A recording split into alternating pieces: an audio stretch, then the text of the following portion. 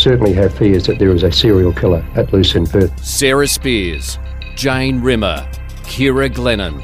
And every time you saw a young girl walking by, you think, oh God, is she going to be the next victim? Now, one man stands accused. If police are right and Edwards is the Claremont serial killer, he's been hiding in plain sight for 20 years. A critical sample of Kira Glennon's hair sent interstate and overseas was at one point initialled by a leading DNA analyst who was later sacked for breaching testing protocols over a 6-year period. Welcome to Claremont in Conversation. Natalie Bonjolo here with the West Australian's reporters Tim Clark and Emily Moulton. Well, it was actually an interesting start to the day because no sooner had you started that court was adjourned. Yes, there was a technical glitch in terms of the subscribing services. So for those who aren't familiar, what happens in court is there's someone transcribing everything that is heard at a very fast rate. I'm not sure how they do it. But there is a person. We all discussed it today when this happened. Though we were so no, there is someone that's doing it. So, so that pretty much happened, I think, within 20 minutes of court starting. Justice Hall basically told the court that he'd received a notice saying that they have been unable to record this morning's proceedings, and so he said that they had to adjourn. So we adjourned, and I think it was over 2 hours, I think it was adjourned for. And when he came back, he sort of informed the court that it wasn't just that courtroom, it was the entire building that was having problems, but they've worked out a system so that they can record inside the court, and then those recordings would then be given to the transcribers after to I guess, produce a transcript which the counsel for both the prosecution and defence get access to look at, just to go over what was said and prepare, if they need to come back and question it or have a legal issue they want to raise, they can go back to the transcript and refer to that, as well as sort of where their helpers are taking notes as well. What do court reporters do when court shuts down for 2 or 3 hours? Where do you all go? Breathe a sigh of relief for a little while, especially in this case. I personally stayed inside the media room just with a few others, and I think we have been lucky enough to have access to the transcript as well.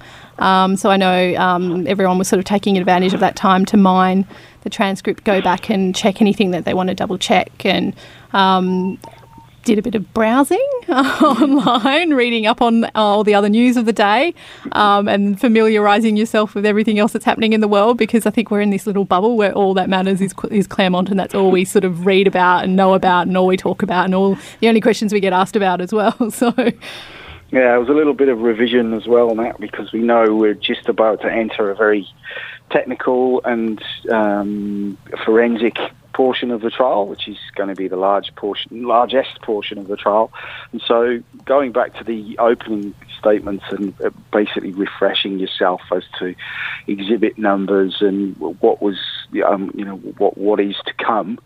And as it turned out, it was quite a useful time spent, because we did get to exhibit numbers and journeys and where certain exhibits were on certain days in certain countries as well. So it was time well spent, because there'll be a lot of referencing to different exhibit numbers and trying to stay across which one is which and where it was at what particular time is going to be quite important.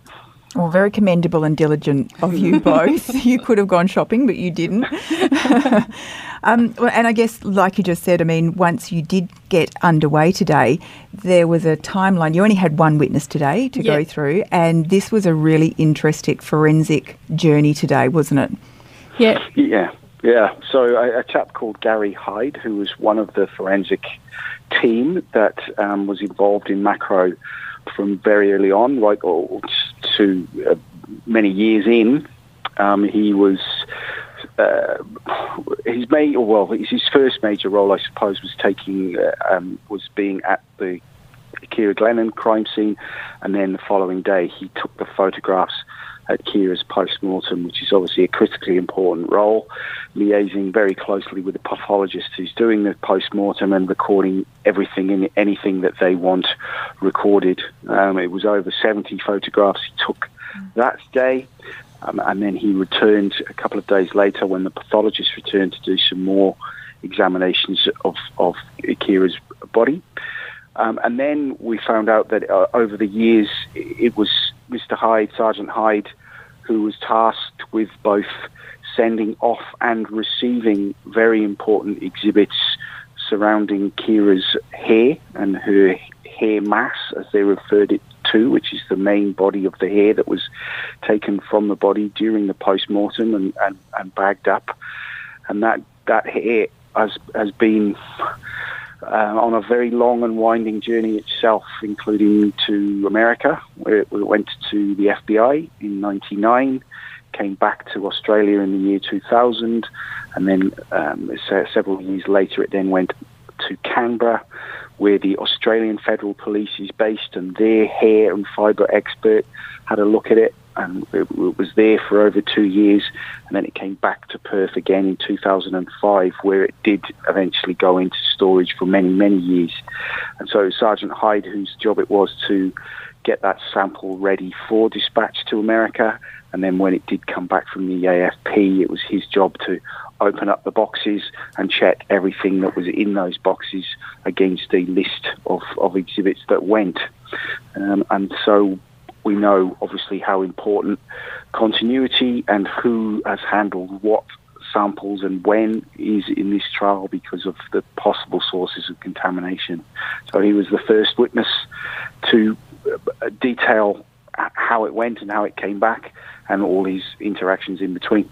So it sort of started, I guess, sort of going back to when, like, the first part of this morning before he adjourned, it sort of started off with how he first became involved in this investigation. He was asked to go to Jane Rimmer's flat after she'd been reported missing. So he was there as part of the forensic team who photographed her apartment in Wembley and her car. So he sort of spoke about that and the photographs, and in particular, which sort of came up later on in the day, was about the hairbrush that they took from her bathroom cabinet.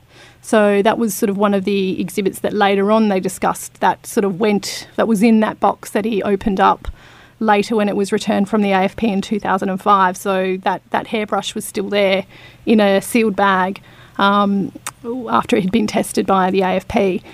So he sort of talked about how they collected it and was asked to very painstakingly go through the running sheet of what they did, who did that and who ticked off that. So we heard a lot about that. And then sort of when it moved from then, he was next involved, as Tim said before, being at Ciara Glennon's crime scene. And one of the things that I clapped on when he mentioned, when he was asked what he was wearing, one of the things he said, we were wearing like the light blue overalls, the Yakka overalls. And one of the things we heard in the opening was the issue of the Telstra technician uniforms, which were made by Yakka, that have the blue fibres. And so Carmel Barbagallo sort of asked twice, saying, what colour were the overalls? And he said light blue.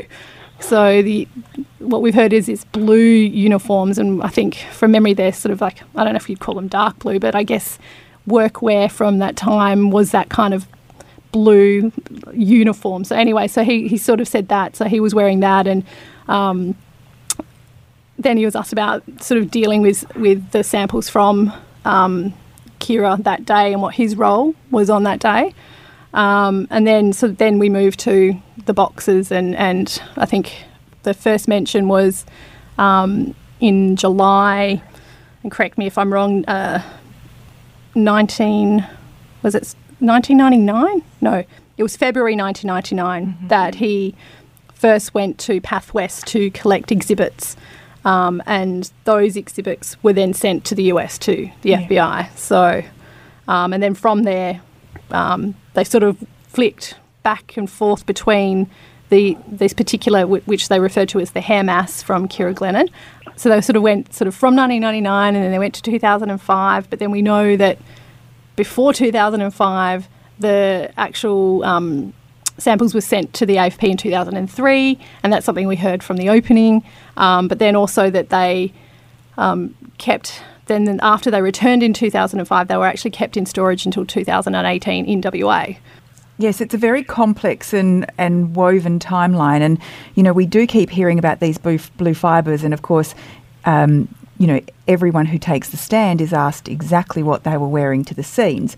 And that's, it's a tricky thing because, Yakka, anyone who doesn't know Yakka workwear, it's hugely iconic. It's, it's a massive Australian brand. By the 1970s, if you worked in any industry, you'd be wearing sort of almost blue Yakka workwear.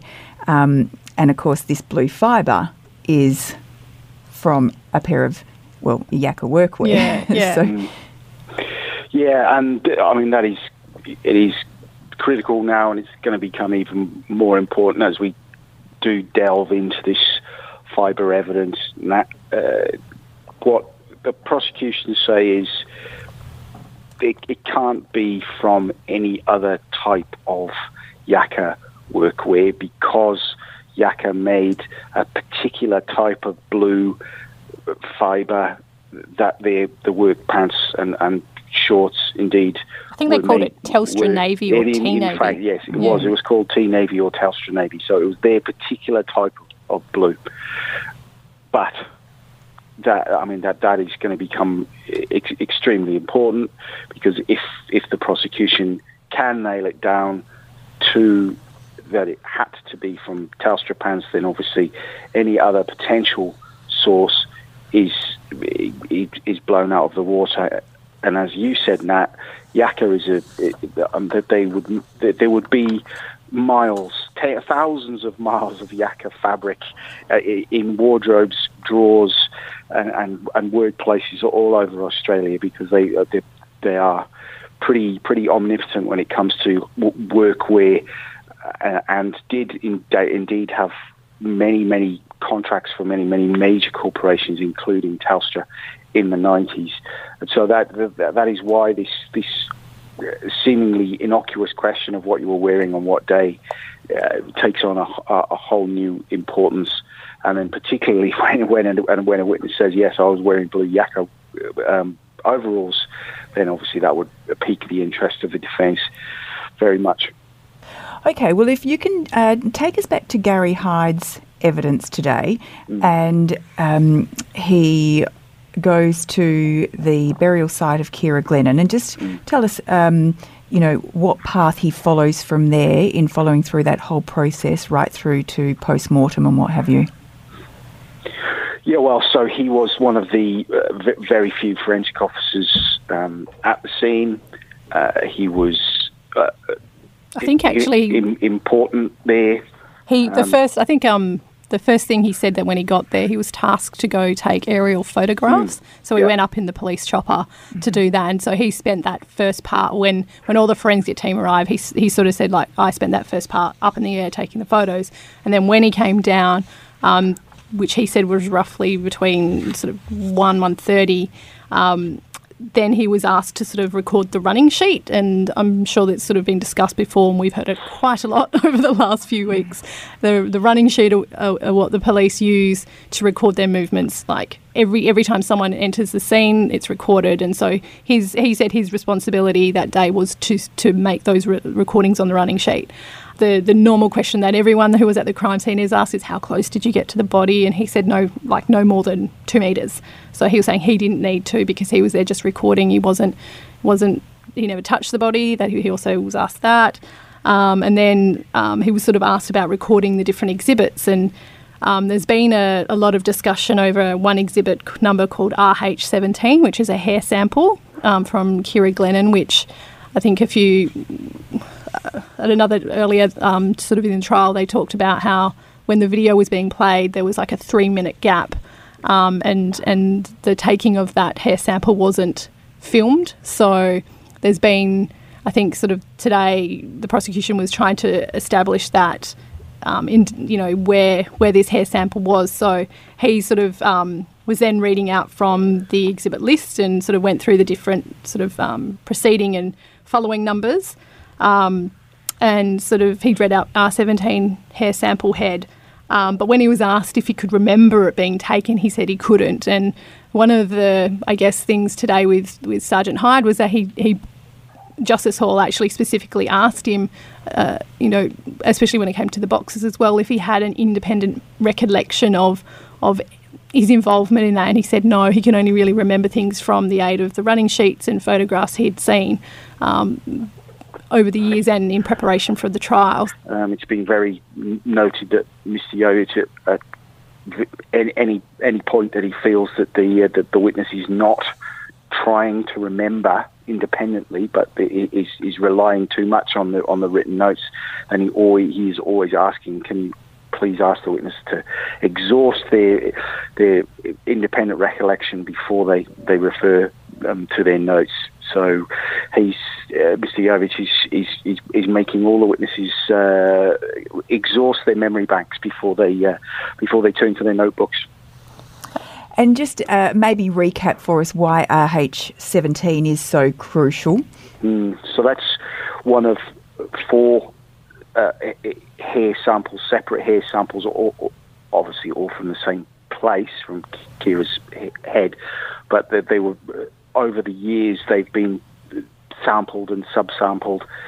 But RH17 is important because that was the one that was taken in situ on the day before Ciara had even been moved into the vehicle that was then to take her to the mortuary.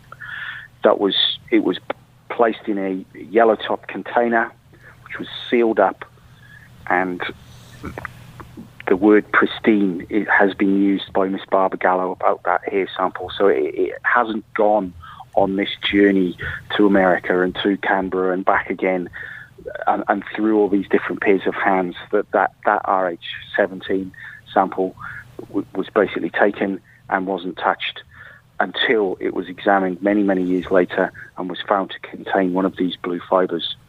So where it originated from, who touched it from, and who placed it or who took it from Ciara and put it into that pot, those 3 minutes of missing video, if not for them, we would know, obviously, but for whatever reason, it wasn't filmed, and so every witness who was at that scene and involved with the taking of those exhibits has been asked and will be asked whether they can recollect who took it and what happened to it after that. So Mr. Hyde then goes from in situ. He goes to the mortuary and he is there also for the post-mortem. Yeah, he was the photographer. That was his role at during the post-mortem examination of Ciara Glennon's body, and he said that while he was there, like as the previous officer who was there for Jane Rimmer's post-mortem explained, that they're being directed by the pathologist about what photos to take, and so that's what sort of he was there. And then afterwards he also collected the exhibits, but he didn't have any. But that he didn't actually collect the exhibits, but that he assisted in documenting them, so writing down on the piece of paper. They did 2 post-mortems, so then he returned a few days later, where they did sort of more examinations on Ciara's body, and sort of after that, the question sort of turned to jumping sort of to 1999. He told that his next involvement was basically going to the PAS Centre in Netherlands and picking up these exhibits, which were then sent to the US. And this is the same exhibits? Taken from the post-mortem. Taken from the post-mortem, yeah. Yes. Yeah. And so, and we know from the opening statement that they were actually sent to the FBI, and so that hair mass sample that was collected that day was given a number, and then a subsample was taken from that, and that was given an identifier called K1, which the state says becomes a critical exhibit in their opinion. And they said an examination of that sample was carried out, and there was one critical fibre was located off that hair sub-sample, and it was a blue polyester fibre. And sort of during today's proceedings, when Miss Barbara Gallo asked him what those exhibits were when they were sent off, he said that one was labelled hair mass, and the other one was labelled DNA sample Williams, which we assume was Lance Williams, the man that the Macro Task Force believed at that time may have been a suspect. And then at the bottom of it, it's just initialed LW. And then Miss Barbara Gallo asked him, what's LW stand for? And then he said, Laurie Webb, who was, as we know, in charge of Path West at the time. Okay, so can you give us and this is quite interesting and is obviously important to the defence case and to the prosecution's case. Can you talk to us a little bit about Laurie Webb? So Laurie Webb was the the boss of Pathwest. He was the lead forensic scientist. It was he that was in charge of the processes and the ensuring that the exhibits and samples that came to Pathwest and were stored at Pathwest were done in up to critical standards and standards that could stand the test of the criminal justice system. So the reason Laurie Webb's initials would have been on the bottom of that sample is that he would have been the Pathwest officer responsible for handing them back to the police so they could then take them or send them over to America. And Mr. Webb's name is going to crop up in various stages because of his seniority at Pathwest, and because of obviously the critical nature of all the exhibits that were stored there. It was he that was in charge, as I've mentioned in a previous podcast. In fact, it was Mr. Webb personally, along with a police officer, who was tasked with taking the DNA samples from Ciara's fingernails to the UK and to have them tested by Forensic Science Service over there, which we know produced the critical DNA sample, which is at the very heart of the case. Several years ago, it became quite a significant scandal in the WA criminal justice system because Mr. Webb was basically removed and sacked from his post at Pathwest because of supposed shortcuts that he had been taking in the documentation and the analysis and process of keeping exhibits. There was a double testing procedure that had to be done. So when the exhibits were logged and stored and documented, there had to be a double stock take or a double ticking of all the boxes to make sure that they were where they said they were and had been for the time that they were there. Various exhibits, not just macro exhibits, all sorts of exhibits. And Mr. Webb was eventually removed from his post because it was found in various investigations that double bagging of the evidence, if you like, the double checking of the evidence wasn't being done. And so there were, from memory, over 30 criminal cases, in some cases very serious and criminal cases that had to be placed under scrutiny. The evidence that had been presented before the court was placed under scrutiny because the checkbox, the ticking off of the evidence hadn't been done up to the proper standards.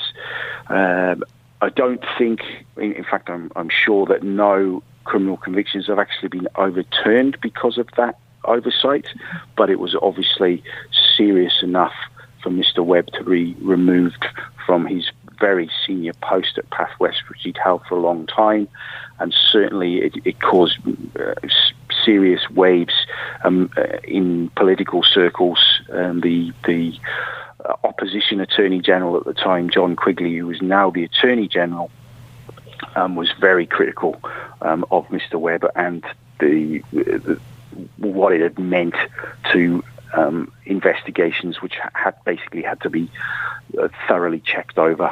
Yeah, I mean, it was extraordinary and it was unprecedented at the time. And just for listeners, so the times that we're talking about, this happened when Laurie Webb was sacked, basically. This happened in 2016, and the cases that Tim's talking about is between 2008 and 2014. And, of course, the sample that you're talking about that he personally handled is in 2012. Yes, yeah. Correct. So it's right in that timeline, and obviously, Mr. Webb will become a crucial witness a long-standing witness. I'm sure he will be on the stand for many, many days, both from the prosecution side and certainly from the defence side, because regardless of anything else, the fact that he was the man who took these fingernail samples to the UK in these precious samples where they were tested with FSS, came back positive for a mixed DNA profile, including a man, and then brought them back to Path West with those results in hand. I mean, that in itself will be a major part of this trial, and everything that he did, along with the police officer who accompanied him, what they did in those days and weeks will become absolutely vital. And I think from memory, Carmel Barbagallo, in her opening, she sort of, obviously defence brought this up, but she said at the time that any suggestion that there was this cross-contamination in that period was just fantasy.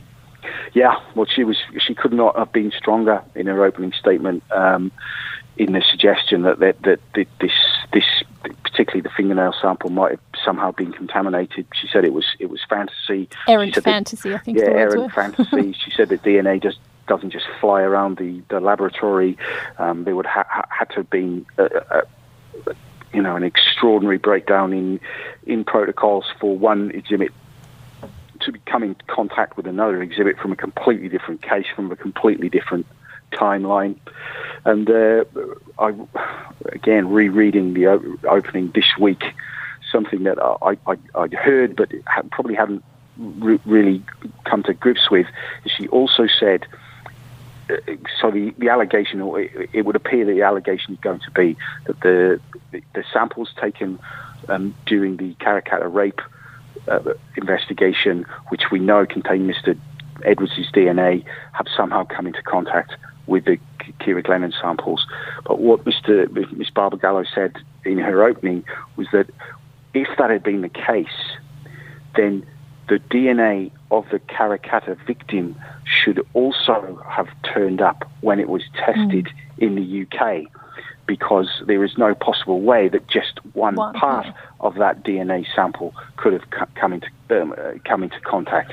If it had come into contact, then both sets of DNA would have been transferred, which I think is, I probably hadn't grasped the importance of that point so many weeks ago, but rereading it this week, that really jumped out at me as a very logical and possibly very strong argument.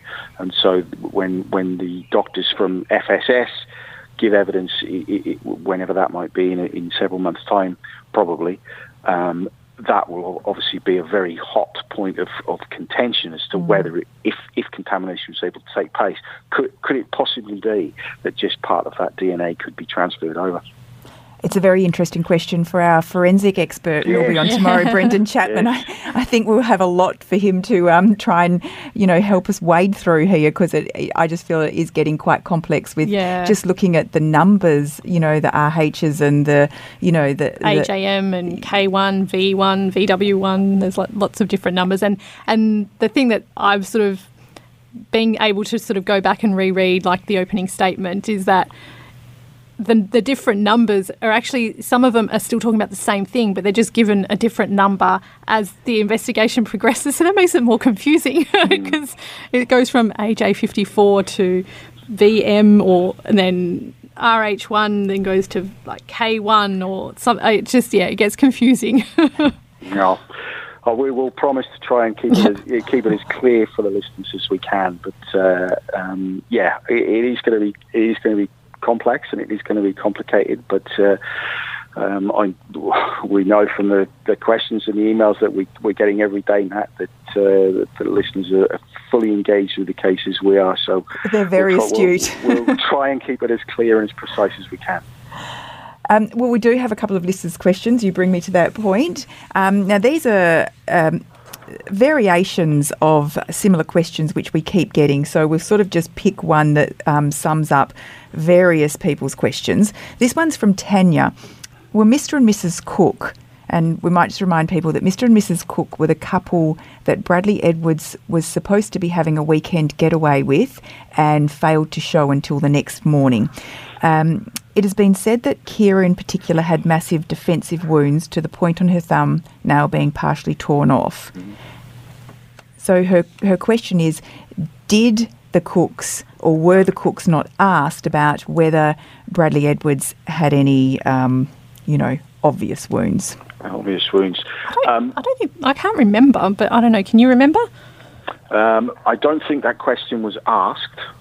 I don't recall it. I don't think that question was asked, but I am sure that if Mr. and Mrs. Cook had seen some sort of defensive or some sort of obvious injury on Mr. Edwards, that it would have been in one of their statements. I cannot believe that the police would not have asked them about that at the time and afterwards, because that would just be a basic investigative query. You would have thought. So I think the simple answer would be they weren't asked because it wasn't in their statement.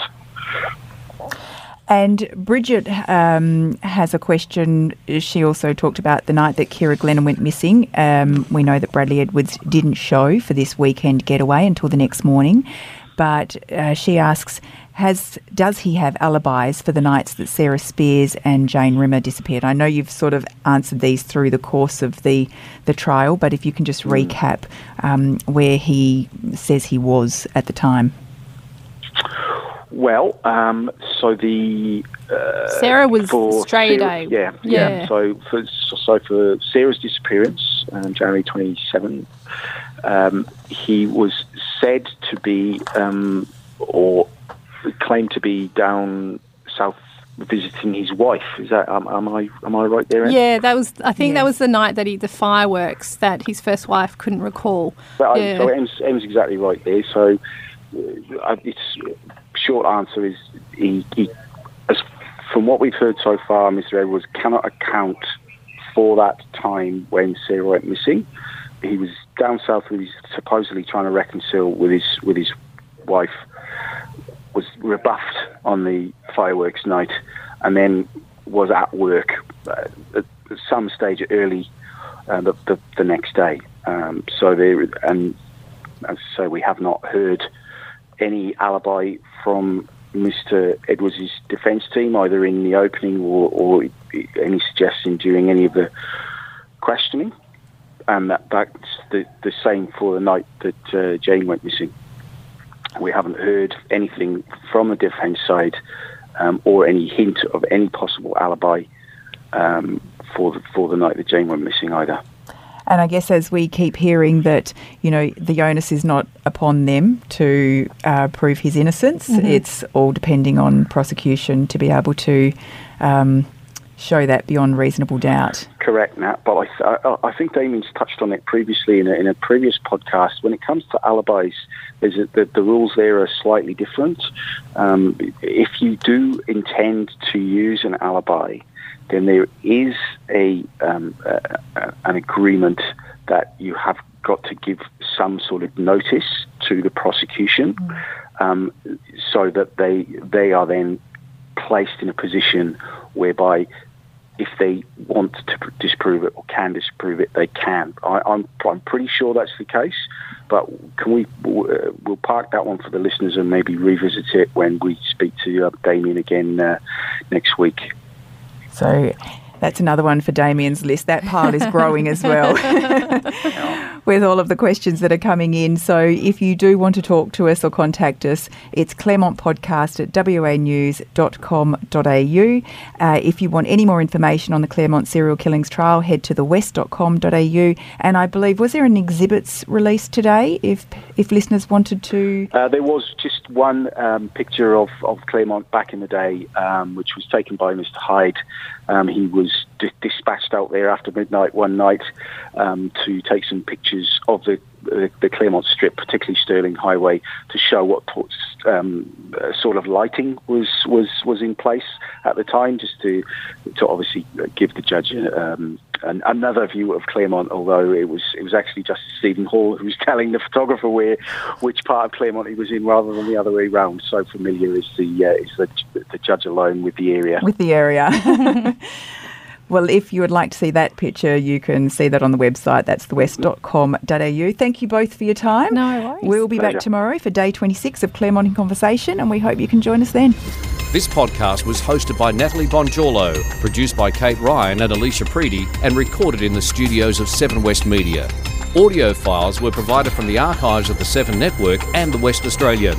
Sign up for daily emails and all the latest on the Claremont trial at thewest.com.au. Enjoying this podcast? If the story behind the headline matters to you, then you can count on thewest.com.au to deliver. For more on Claremont the trial, follow the live blog, watch the nightly news updates, and sign up for daily email updates at thewest.com.au. Subscribe now for just $1 a day at thewest.com.au.